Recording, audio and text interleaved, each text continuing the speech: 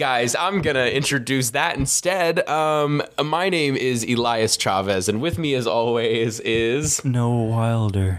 And you're listening to Our Christian Viewing Experience.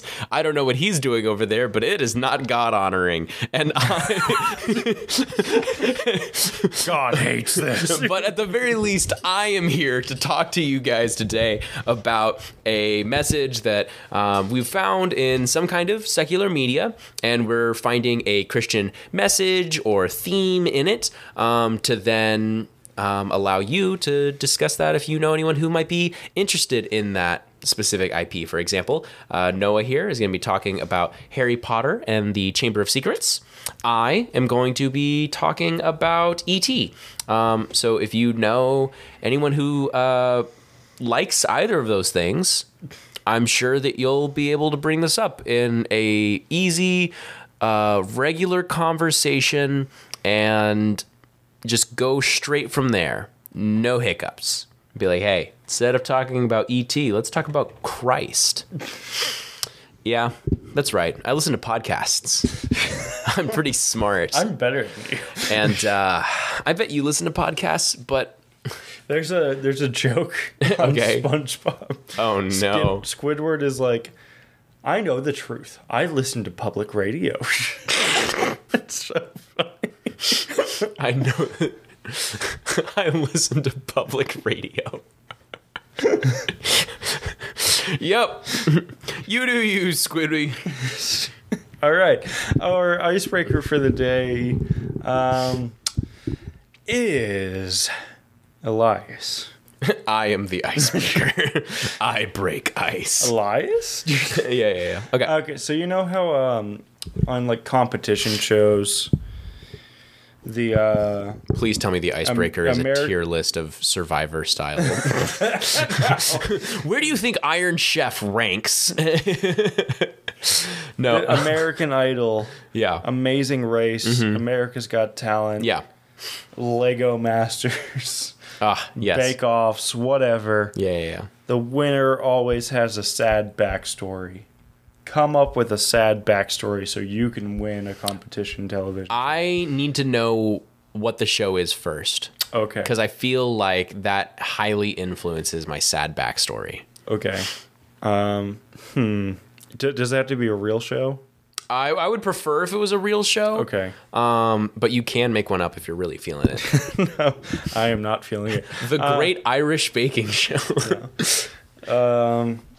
American Gladiator. American Gladiator. Do you know what that is? I am aware. I'm Okay. vaguely familiar with American Gladiator. Okay. I had the immediate. So there I was.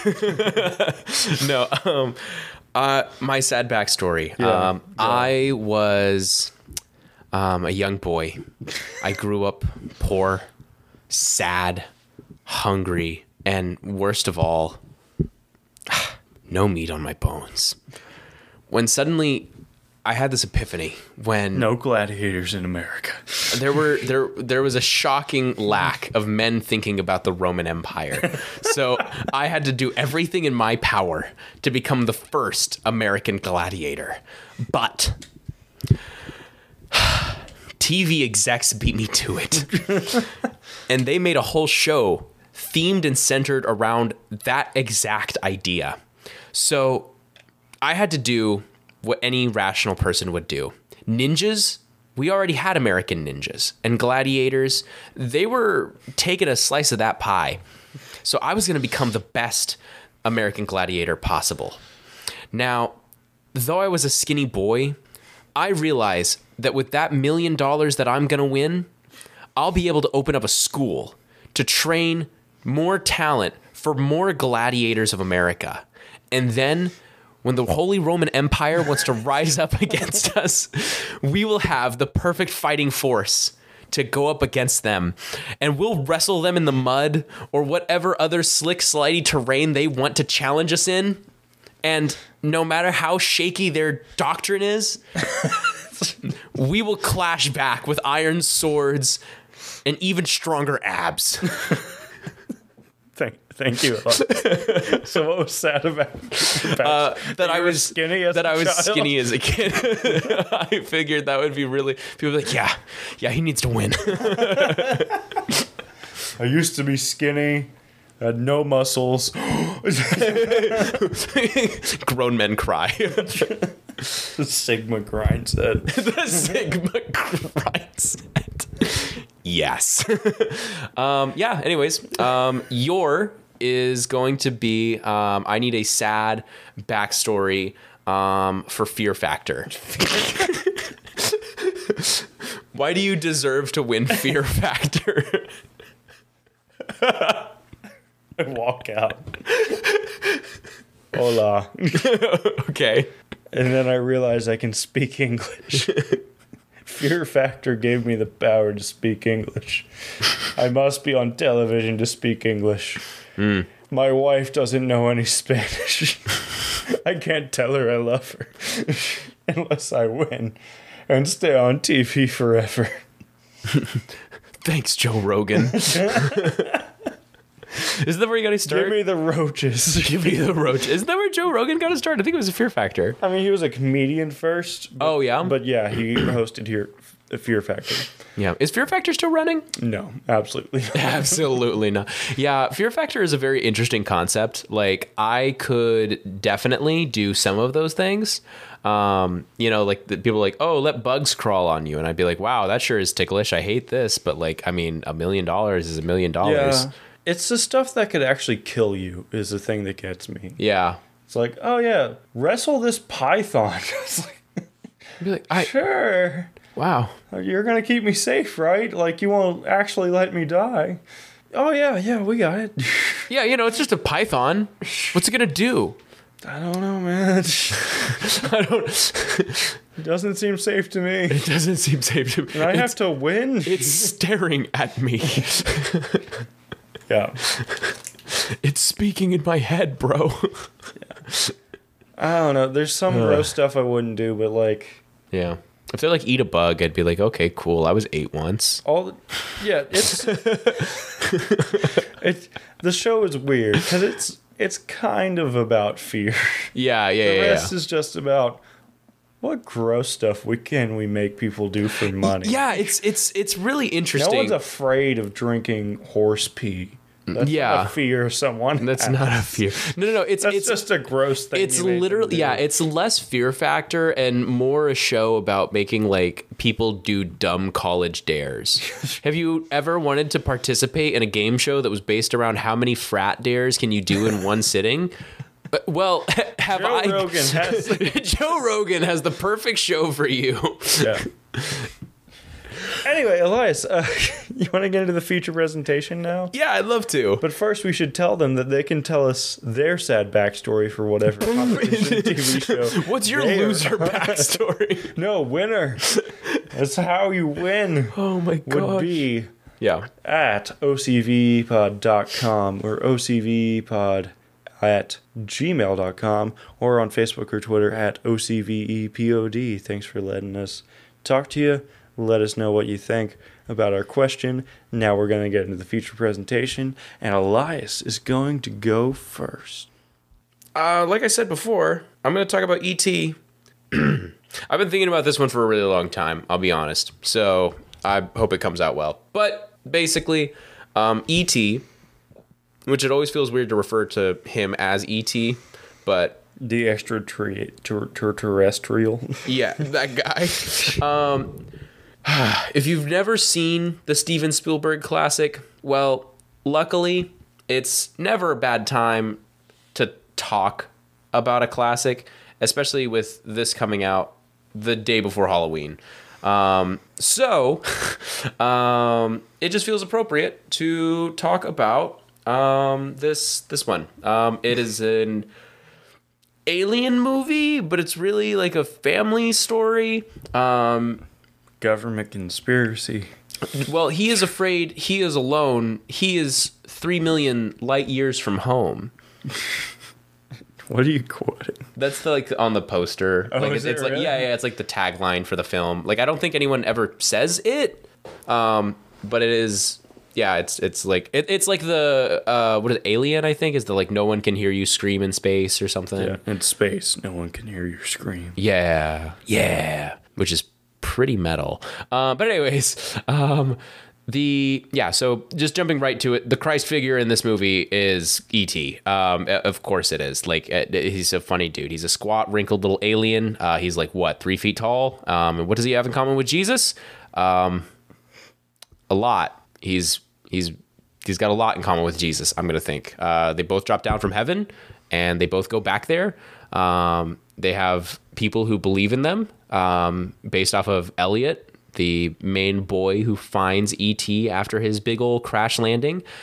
He tells him straight up to his face, he says, I'll believe in you all my life, every day. And both Jesus and E.T. promise to stay with their believers always. Jesus, obviously, a little more directly, like in our lives, has, placed the Holy Spirit inside of all of us. E.T., before he leaves, he points his big old glowy fingers right at Elliot's forehead and tells him, I'll be right here. So that's pretty cool. And that's, like I said, a direct parallel to Christ. In Matthew 28:20, he tells his disciples, I'm with you always. Right here. I was talking about Jesus, okay. Not E.T. in that one. Okay. You pointed to your heart when you said that, and I was like, the Holy Spirit. He's right there. Yeah, that's not incorrect. But yeah, both of them rally behind the oppressed and offer help to those who need healing. Both are viewed as threats. They're misunderstood and mistreated by the authority figures at play in their respective, I don't know, universes, timelines. I don't know, mediums. It feels weird because one of them's real and one of them's not. I don't really know how to say that. But anyways, point is, one of them is our universe and the other one is the E.T. universe. The Steven Spielberg-averse. I like Spielberg-averse a lot. And then on a more surface level, of course, there is the resurrection. Before jumping into that, I do feel a quick need just to mention one thing that I do really feel points to E.T. being very Christ-like is the fact that Steven Spielberg actually had several people bring up to him like, oh, wow, there sure are a lot of weird Christ parallels in your movie. And he very vehemently made it clear that he's like, he does not want or intend for E.T. to be viewed as a Christ-like figure. Direct quote here. If I ever went to my mother and said, Mom, I've made this movie that's a Christian parable, what do you think she'd say? She has a kosher restaurant on Pico and Doheny in Los Angeles. So yeah, personally, I think this kind of makes it better because I think that means it was super unintentional. And to me, at least, that makes it mean more just because, hey, he really did not want it to be a Christ parallel. And yet here we are. Anyways, but with that out of the way, like I was saying, there is this parallel of the resurrection. Obviously, Christ died for all of our sins so that he can heal and take care of our physical needs. And him being crucified is directly as a result of everything that he had done for his people, all of the healing, all of these miracles, all of these crazy things that he'd been doing, slowly but surely brought the Pharisees to him. And they were like, yep, this guy's challenging our power and authority. We got to kill him. Whereas in E.T.'s case, as opposed to the threat being external, it's internal. Every time that he goes and he heals somebody, whether it be a dying houseplant or a sick child, he gets weaker. Every time that he goes to heal someone, he's always like getting whiter and more old and weak and wrinkly. And so like, for him to basically die, and then when his people come and rescue him, he like is rejuvenated in a sense. Jesus becomes a human being and becomes like us in all things except for sin. He didn't just quote unquote, like put on a body. He became one of us. He identified himself with being a human being. He wasn't just like one of the three parts of the Godhead. But he physically, in all aspects, became just like a human being, except not cursed as Adam was, as Adam had like cursed every person born from then on, because he's God. So he was capable of living without sin. E.T. is an alien boy, and his, in the film's like most iconic line, he constantly going around spouting like E.T. phone home. He has this yearning to constantly contact the kin, this family unit, who had accidentally left him behind, so that he can return to his home planet. And that kind of drives the whole point of the film, just like with Christ, who, in being a full human here on Earth, he obviously spends a lot of time, especially like later through the Bible, he spends more and more and more time in the Gospels specifically, going down into prayer, just as E.T. is constantly yearning to contact where he is originally from.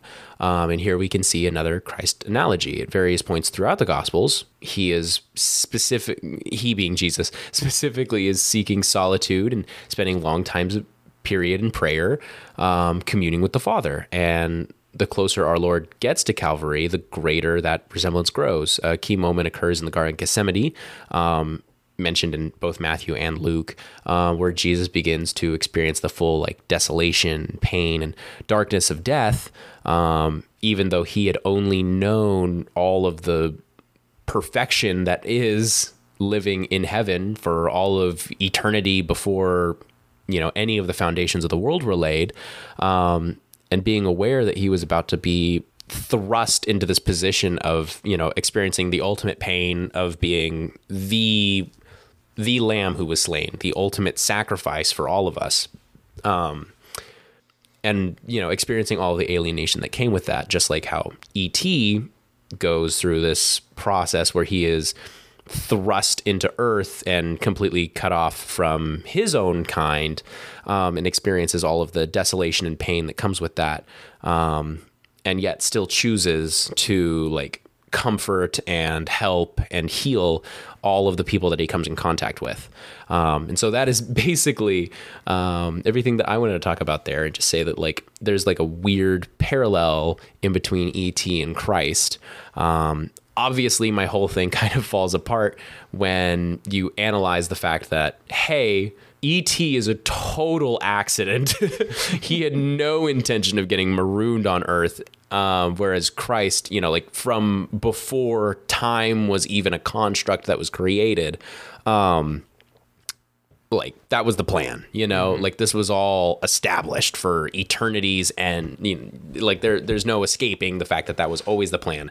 But of course, that just means that Jesus is superior in that aspect. Like, oh wow, crazy how that works. But yeah, Jesus is clearly the better of the two, because from the beginning he'd always planned on taking this role of suffering so that we could be made pure, whereas E.T. just shows up and purifies in a very temporary sense all of the hurt and brokenness that these the people that he meets experience. He's able to remove temporary afflictions, but he is not able to actually go through the process of bringing them ultimate satisfaction and fulfillment and healing. So yes, anyway, point is, there you go. They are related. Jesus is superior. Noah, do you have any questions? No, not really. I feel like it was pretty cut and dry, Yeah. Very much a presentation on my feature, if you will. Thanks. Yeah, no problem. I was just looking up a verse real quick. Okay. Okay, Revelation 13:8. Yeah. Okay, so actually I'll read 7 and 8. So the first part doesn't matter, but it's not a full sentence if I don't read it. But also it was allowed to make war on the saints and conquer them, and all authority was given it over every tribe and people and language and nation, and all who dwell on earth will worship it. It's talking about the beast. Mm-hmm. Everyone whose name has has not been written before the foundation of the world in the book of life of the Lamb who was slain. Meaning the book of life of the Lamb who was slain existed before the world existed, meaning the Lamb who was slain was always going to happen in the world before the world was founded. I don't know if this is making sense, but you know what I mean. Just to follow up on, this was not an accident. Yeah. It wasn't, oh, I guess I'm here now. Better do some cool stuff. Better bleed some, or better cry some bloody tears and get on a cross, I guess. You mean sweat some blood? Was that what it was? It was sweating? Blood, Oh, yeah. it was sweating blood. My brain remembered drops it. of blood. Yeah. For some reason, I thought it was cried. I couldn't remember. That'd be hardcore. That would be pretty hardcore. But no, you're so right. It is sweating, because that is an actual medical condition. Continue. But E.T., I think it is interesting that he always takes the opportunity to sacrifice himself for others, even though it isn't intentional. And God is better because he isn't intentional, and he always is meaning to sacrifice himself for others. But I think E.T. is like Christ-like you were saying, but like Christ-like in the way we should be like, oh, we have the opportunity to self-sacrificially serve others. Let's do it. You know? Yeah. There's not a question in E.T.'s brain about whether this is the right thing to do, not to heal this person or help that person. It's just, I can, so I will. And I think that's admirable for this little alien bro named E.T.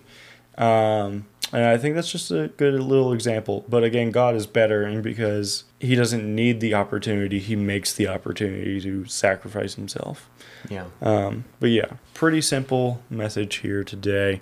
Moving on to Harry Potter and the Chamber of Secrets. I almost said Indiana Jones and the Chamber of Secrets.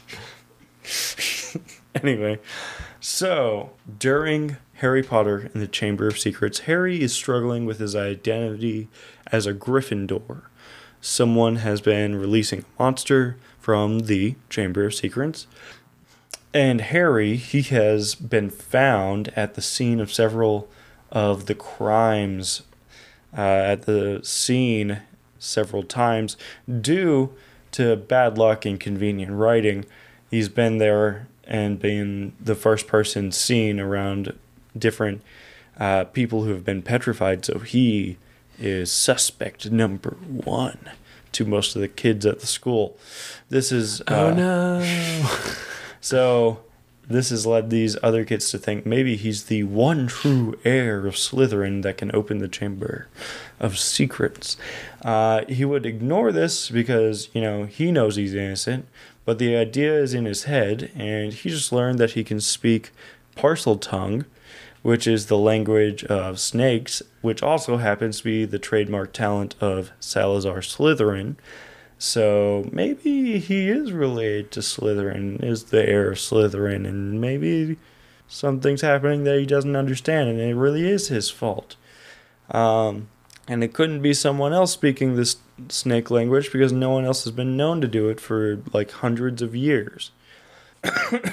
Also, he's also been hearing voices that are telling him to kill and bite and drink the blood and stuff like that. So that's not a good sign either. So he's like, I know I'm not killing people or petrifying people, but lots I of should things definitely are see a doctor. making me think that it could be possible if I didn't know better. This is pretty scary. Am I really a Gryffindor? If I knew I was a Gryffindor, then I wouldn't. Then I'd have the confidence to say, absolutely not. I'm not the heir of Slytherin, or else I'd be in Slytherin. Right. But the Sorting Hat a year earlier had told him that he would do well in Slytherin. So he has this doubt, and eventually he gets to see the Sorting Hat again in Dumbledore's office, and he asks him and about his placement in the house he is in, and the Sorting Hat just says, I don't regret what I said last year. You would have done well in Slytherin. And that doesn't make Harry feel better at all. So Harry doesn't know who he is or if he's killing people or what is happening. I mean, he knows he's not killing people or petrifying people, but does he really know? You know? You know? But in the end, he finds out the truth. He finds Voldemort and wins by pulling the sword of Gryffindor out of the Sorting Hat, which is something only a true Gryffindor can do. So he proves to himself and everyone else who he truly is. He is not the heir of Slytherin, and he's not been releasing a monster from the Chamber of Secrets and trying to kill people all year long, which, you know, he thought he was maybe, but probably not. Anxiety brain. Yeah. We've all been there. Maybe I am petrifying people. I hate when my brain's telling me that. Yeah, anyway, so while he is recovering from the fight, Dumbledore visits him in the hospital wing, and when Harry asks if he should have been in Slytherin, because he's still worried about it, because he doesn't know about the sword thing, he's just like, oh, cool, sword. This is Dumbledore's response to that question. Dumbledore says, it is our choices, Harry, that show what we truly are, far more than our abilities. Dumbledore believes that no matter what abilities Harry displays, that his choices display true bravery and thus show who he truly is as a true Gryffindor. So his choices are proving who he is more than anything he could do. And so I think there is a bit of truth in this statement, and that truth can help us learn a biblical principle. And I will bring up James 2:14 through 18 to help display this. James 2:14 through 18 says, "What good is it, my brothers, if someone says he has faith but does not have works? Can that faith save him? If a brother or sister is poorly clothed and lacking in daily food, and one of you says to them, 'Go in peace, be warmed and filled,' without giving him the things he needs for the body, what good is that? So also by faith itself, if it does not have works, is dead. But someone will say, 'You have faith and I have works. Show me your faith apart from your works, and I will show you my faith by my works.'" So James is trying to say here that you may have faith and believe in God, but that amounts to nothing in itself, because it could be a dead faith. There is the faith of, oh, okay, yeah, I believe Jesus rose from the dead, all that stuff. He was Son of God. But cool guy. You can believe those things, and that's great, but it's not the kind of faith we're looking for. A living faith is the only one that saves. And how do you know that you have a living faith? A good test is to look at your works. Not that your works are doing anything, but how do you know if your faith is a saving faith or not? Well, you can use your works as a test. If they flow from a living faith, then you are doing good works, not just giving lip service to good works, as the example in the verses say, walking up to someone who's cold and hungry and saying, "Be warm and full," and then moving on. That doesn't help them. You aren't doing any good. You're just trying to make yourself feel better. You're like, oh, I did the right thing. Obviously, I told him to be warm. But you're not actually taking care of that person, so you're not doing any good. If your actions are false actions like that, it is possible that they flow from a dead faith rather than a living faith. Or if you have no actions at all, or your actions are only when it's convenient and not sacrificial in any sense of the word. You don't take time out of your day. You don't take any money out of your wallet. You don't even take time to think about what's going on in the world and pray about it. Any of that stuff. Just like E.T., who does sacrifice constantly. But back to this. So E.T. has a living faith. Good for him. Anyway. Good Christ stand-in. Then you have a dead faith that is just words and belief, but isn't really something you take to heart. And why that's important is because you need to make Jesus your Lord, and he says, go do these things. And if you aren't, then you're just giving him lip service rather than actually making him your Lord. So It's not that the actions save you in any sense, but they do prove to you and others who you are in the state of your faith. Is it alive or dead? Is it a saving faith or not? Harry doesn't know who he is, but his choices and actions show who he is. He was already a true Gryffindor from the beginning. He didn't need to pull the sword out of the hat to be one. But when he does, he can now rest in the fact that he knows who he truly is. His actions prove who he is, but they don't make him who he is. So, back to the Bible verses we were talking about. Our works show us who we are, but they don't make us who we are.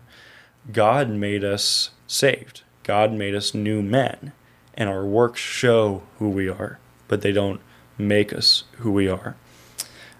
So it doesn't matter if you are looking at yourself and thinking, well, I do bad things. I sin, I lie, I cheat, I turn myself away from God. Yeah, you have those abilities. Everyone does. Congratulations.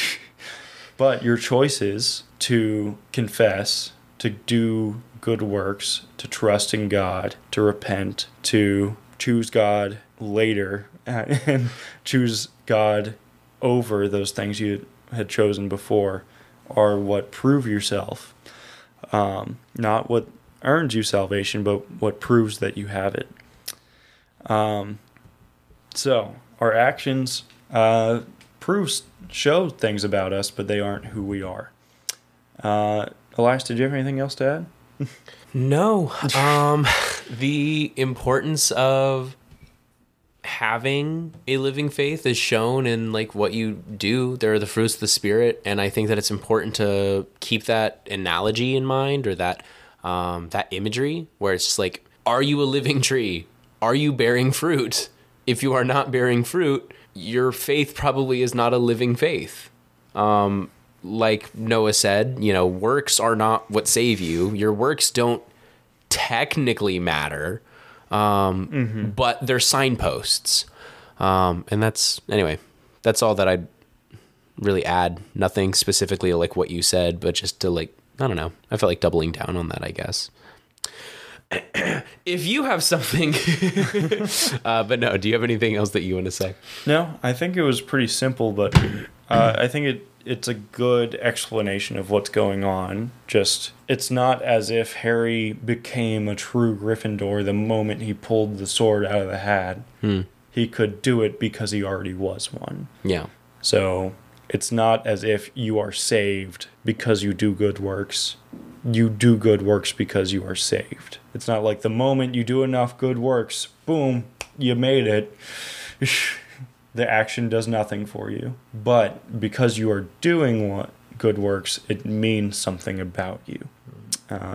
Just to summarize it for like the 8th time. If you want to summarize it to us again and let us know what we're talking about. That's smooth. About E.T. or Harry Potter in the Chamber of Secrets, let us know at ocvepod.com or ocvepod@gmail.com or at OCVEPOD on Facebook or Twitter. We'd love to hear from you guys. If you have your own idea for something we should talk about, or you just want to tell us about some other thing that you think of and think is cool, we'd love to hear from you, because you're cool for listening to us. Your works of listening to us prove how cool you are. Yep. Yes and amen. You were cool before you listened to us, but now we know it. Thanks for being here, guys. We know it. Elias, you want to say goodbye and that you love them and hugs and kisses and all that? Or just happy Halloween? Sweet dreams, boys and girls. Hope you enjoy your tricks and your treats. Call out your ghoul friends and tell them about the podcast and the show. Tell them to leave us some hot cider and a like, and subscribe to our feed. Amen. Have a great one, y'all. Bye. Bye.